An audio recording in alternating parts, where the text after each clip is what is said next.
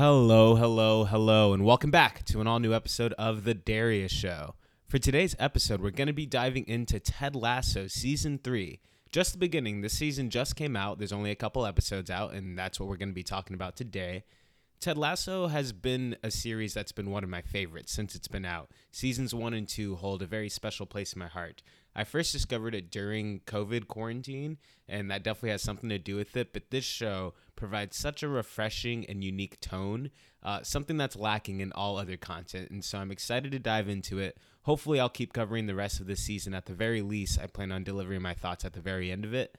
But for now, let's dive into the first impressions of the first couple episodes of Season 3 of Ted Lasso. Let's get right into it.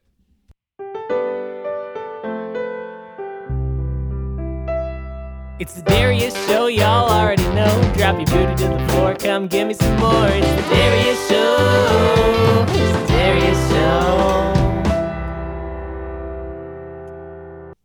If it wasn't already obvious, this conversation is going to have spoilers. This is the beginning of Season 3, so there's spoilers for Seasons 1 and 2, as well as these episodes as well. All right, Ted Lasso starring Jason Sudeikis.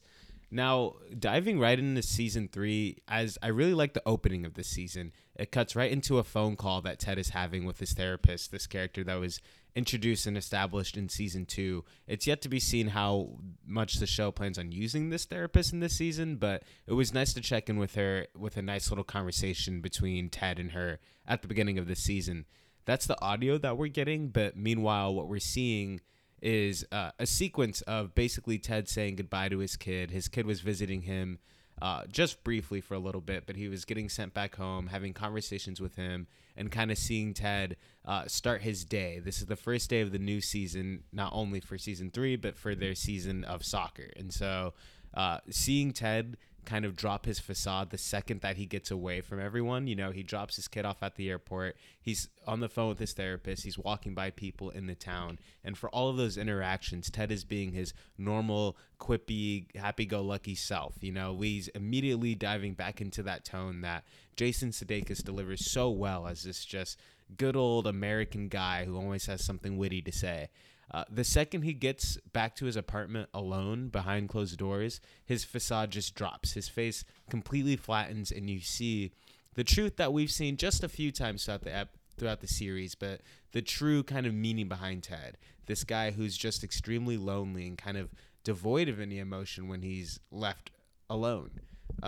It's something that we see constantly with his character that, you know, even after soccer matches, he's lingering around in the locker room or in the office. He's always the last one to leave. You see everyone walk away first because he doesn't have anywhere to go. He lights up when he's around other people, and of course when he can focus on his job a little bit, it helps as a distraction and helps him to kind of live a facade. That being said, I mean, I'm diving deep into Ted's character right now, but that's really just the opening scene. This whole first episode is kind of just catching everyone up to speed on where we're at. The main plot that they're dealing with in this episode is that all of the news outlets are predicting our team, Richmond, to come in dead last this season.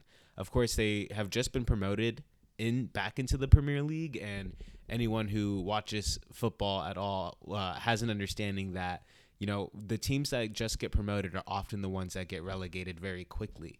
This is because they had less funding, so they have to crowdsource extra funding, and they're just not used to the competition pool in the Premier League. By nature, they are kind of bottom of the totem pole. So no one has high hopes for our team, Richmond, this season.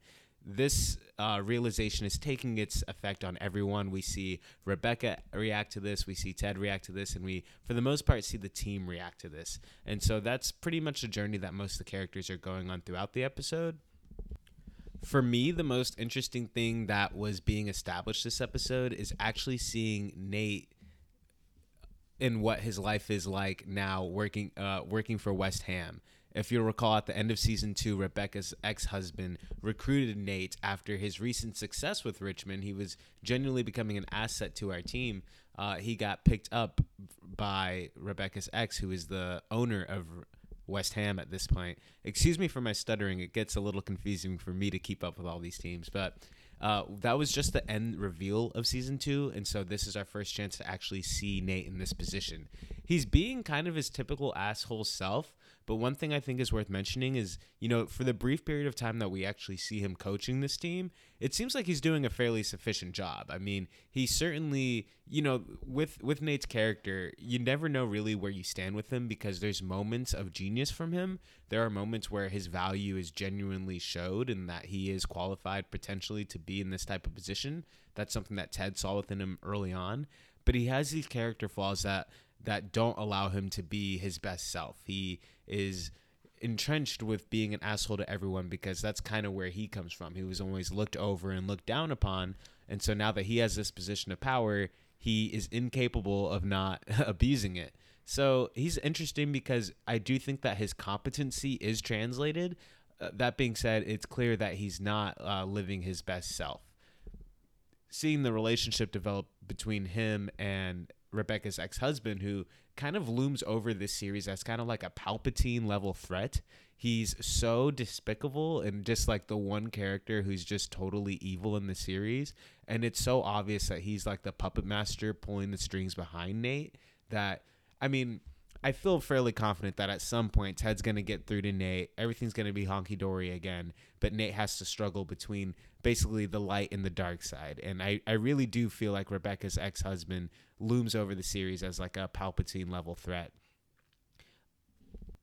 The decision to bring Nate to the dark side at the end of season 2 was something I really didn't see coming until the very last minute. We slowly start to see Nate become kind of like a twisted, spiteful person. And seeing this manifest as the main plot that we're dealing with in season 3 is super interesting to me, especially with the button at the end of the episode where Ted is talking to his kid and, they have the Lego set up and his son asks, why isn't Nate there with everyone? And, remember he went on to the other team and his son says something and it's the very last thing we see in this first episode. And he says to Ted, well, that doesn't mean you guys can't still be friends, right? And I think that that's going to be kind of the thesis statement for this season. I think that it's clear that that's where we're going to be landing with Ted and Nate by the end of it. And Ted's going to have a lot of forgiving to do. I think it would be interesting if, maybe Nate continues to be an asshole towards Ted as we see him do in the public press conference in this episode. If he continues to wrong Ted in so many ways, I want to see Ted actually explode with fury at somebody. That would be a cathartic moment and something that perhaps they both could move on towards. I don't know. I just think that there's a lot of emotion to be had with Ted, and I'm curious to see in which way the show chooses to allow that outlet of frustration to be released. He still has a relationship with his therapist, but without her being physically there, it wouldn't be a satisfying release of emotion if he were to just unload onto her. We've seen him kind of open up to Rebecca in the past, and perhaps he could do that with Coach Beard, or now with the inclusion of Trent Krim from The Independent, maybe we can see him have more of a personal outlet to unleash some of this fury that I just know has to be building up within Ted. Something that I touched on was the press conferences that we have here. Basically, Ted is doing a fun little exercise with the team. This is typical Ted Lasso fashion for him to do a confusing method that helps him learn some kind of overall lesson. In this situation, he took the team into the sewers for a grand metaphor on how they should be viewing their gameplay and their team play together. Yeah, whatever. It worked. It was a good Ted Lasso kind of lesson to teach. It was a little lacking to me. We're at season 3 at this point. I was kind of hoping for something a little meatier for Ted to kind of prove his worth to this team, that he's actually doing something in terms of teaching them and helping them actually unite as a team. But it worked for what it was. Of course, this led to the public making fun of them because this is supposed to be a professional team, and why are they all, climbing into the sewers? So Nate takes that as fuel and basically rips Ted apart in front of the press, calling him a shit coach. Ted's response to this, however, everyone wants him to respond in a big way, but he picks the route that you might expect from Ted. He kills him with kindness, and in doing so, he actually wins over the room of all the reporters, and with that, the public perception. Everyone's kind of Team Ted on this one, and we get this exemplified when Nate is doom scrolling through Twitter and just seeing all the ridiculous memes that are flooding in. It's clear that Nate's not in an appropriate headspace. He's clearly taking in all this information in the most toxic way possible. something I think that is relevant for Nate's character. If I'm trying to get a grasp on like what he's really dealing with, what they're really trying to say with Nate. And I think it comes down to one text that he got from his mom in this episode. And they said, "We saw you on the telly. Your dad's upset that you swore, but he'll get over it," with a funny little emoji.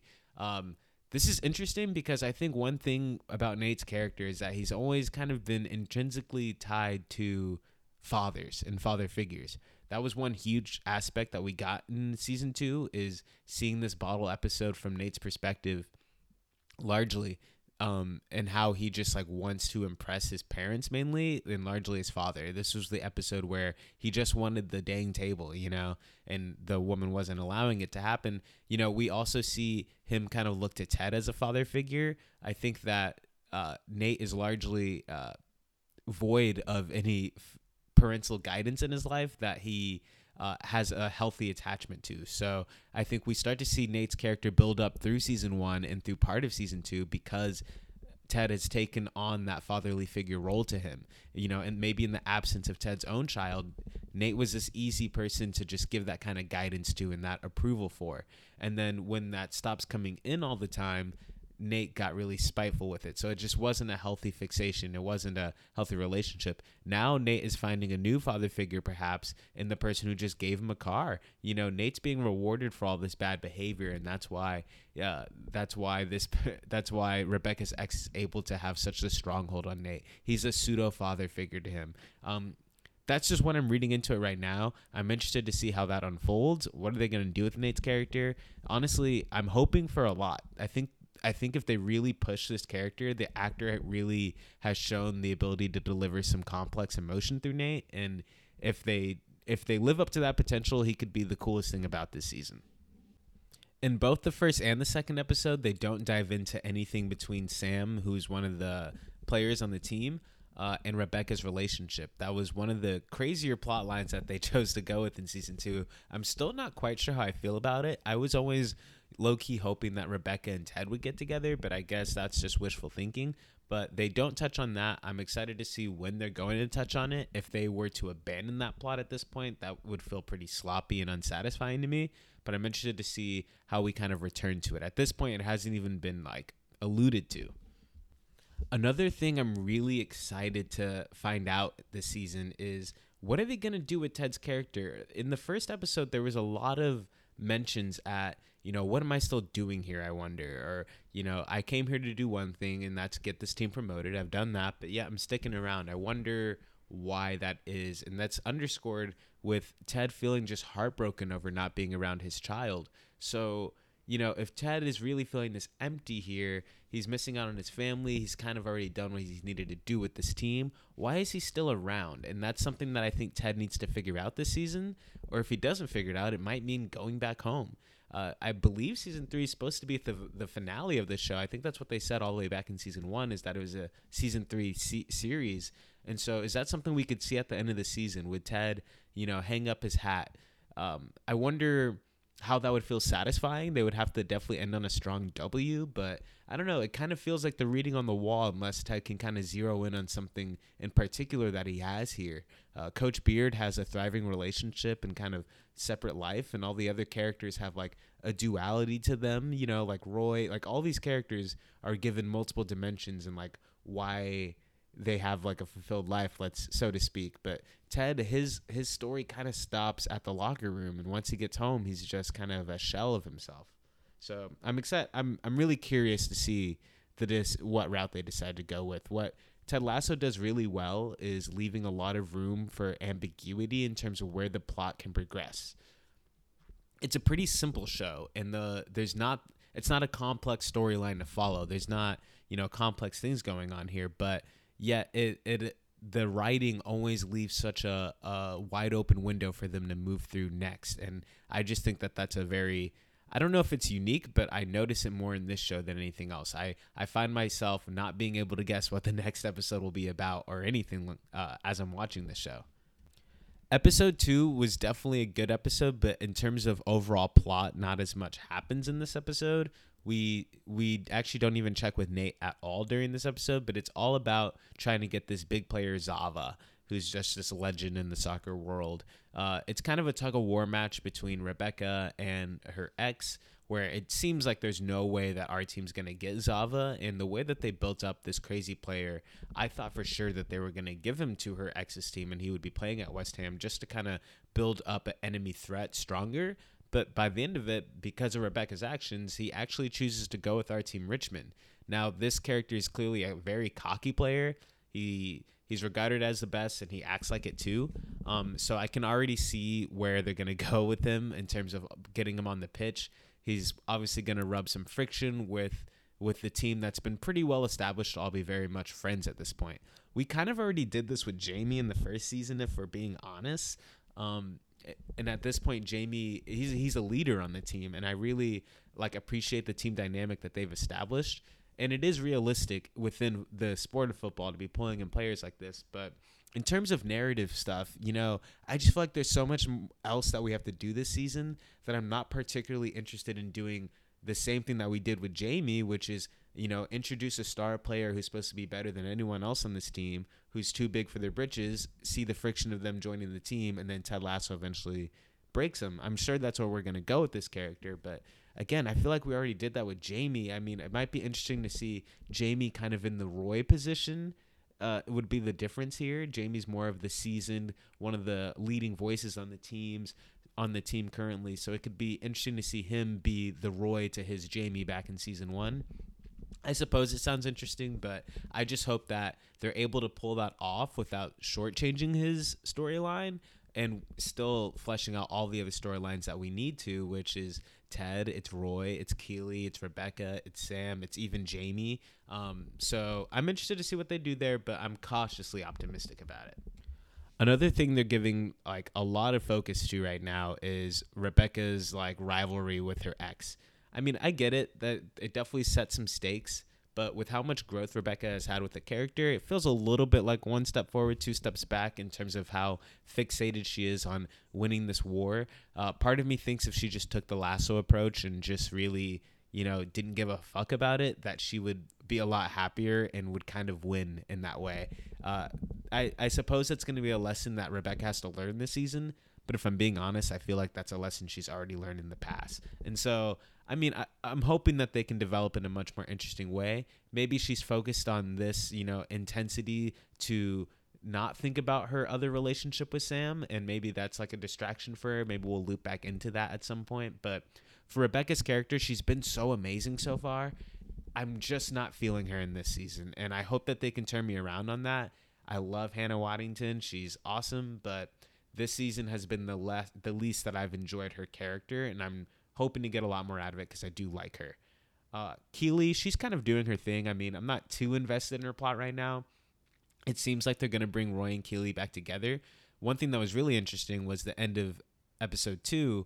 Roy had this big confession in front of Ted and in front of Trent Crimp, and that was all about how basically he outlined a metaphor for what his personal life is and what Ted's personal life is. And he talked about how, he started to feel old in his season. And that's all that he could think about in his final season, is that he was starting not to be able to keep up, and that dread was holding him back from actually enjoying himself.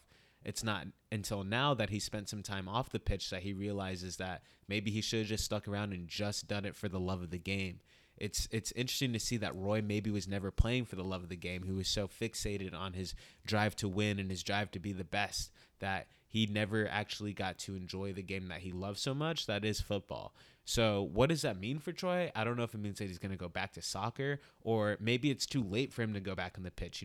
He was already getting a little old for it, and now he's been sitting around not playing for such a long time. So it's kind of hard to imagine that he would come back. As glorious as that would be, it would be amazing to see Roy play out maybe the second half of the season, and that's how we, get our characters, get our team to rise the ranks. We got Zava, Jamie, Sam's a beast, and get Roy back in the mix. That sounds pretty good. Or maybe it's too late for him with soccer, and this is just a metaphor for his relationship with Keely. He was so focused on the grand picture stuff that he forgot to just drop in and enjoy the good thing he had with Keely and bring them back together. It feels like the way that the show is telegraphing right now is everyone thinks that they're silly for not being together and that they're probably going to get back together. So I'm definitely interested to see that. I kind of doubt that Roy's going to get back on the pitch and get back with Keeley, so I kind of feel like it is one or the other. And I'm excited to see which one they do. Like I said, the series really keeps its options open. They could do neither of those things, and they could put Jamie and Keeley back together, and I could see that as a valid choice as well. This series does a really good job of leaving their options open. Now let's talk about the humor and the overall tone of the series, because in terms of the reason why Ted Lasso is so popular and why it's worth talking about is because it's committed to being different than the other content that's out. Increasingly, all the content I'm consuming has a dark bend to it, even the comedies. There's just such like an appetite in today's world, or a shift of overall palette, that all content is just leaning a little more in the dark direction. At least increasingly in my point of view, that really feels like what's happening. And why Ted Lasso feels like a fresh of breath air is because it's rooted in positivity. It's rooted in kill 'em with kindness. And right now, I just don't see anything else that's like that. I mean, anime almost feels like that, but this still has a distinct tone for that for clear reasons. Jason Sudeikis is carrying the show. I think that he is such a great actor, and he communicates the character of Ted Lasso so clearly that he's the leader. He's the captain of this ship, and everyone else's characters are able to shine because Ted Lasso is establishing the tone in such a steady way. He's such a strong core that all the other characters are able to shine in their different versions of themselves because of him. And that's one of the charming things. Now, in episodes 1 and 2 of season 3, that's all there, but I will say this is the most diminishing returns we've gotten of that tone since season 1. It's not that they're not doing it well, because they are, but I guess we've seen it so much now, and right now what they need to do is really up it in a different way. They need to bring something new and fresh in terms of the narrative tone that they've established. It's not that Ted Lasso isn't great. I think that the audience is going to be really bored of the season if it's just another round of already what we've gotten. And so far, I think that's what we're getting. There have been glimpses here and there to, let us know that some big things are coming, and some larger moments have already happened that remind you that, okay, this is an inventive series that will catch you off guard. But we need more of that for season 3 to end on a strong tone, especially if that's going to be the final season of this series. So, again, I'd say I'm cautiously optimistic, but I am enjoying the season. The humor was there. It's not the funniest Ted Lasso's ever been, but it's also not the least funny it's ever been. As far as all the players go, when they're talking to each other, I'm 50-50 on whether or not their scenes actually work. Sometimes I think they're funny and I really buy the chemistry between the team, but other times it's just like I feel like they could have, punched up the scene a lot of different ways. I actually think that the person that they have playing the captain on the team, he's kind of like a no-nonsense. I don't really know what they're trying to do with this character. I think he's actually the weakest one to be the leader of the team. I think Jamie would be better suited, and I think Sam would be better suited as well. But he does a sufficient job, I suppose. He just kind of feels like a worse actor than everyone else.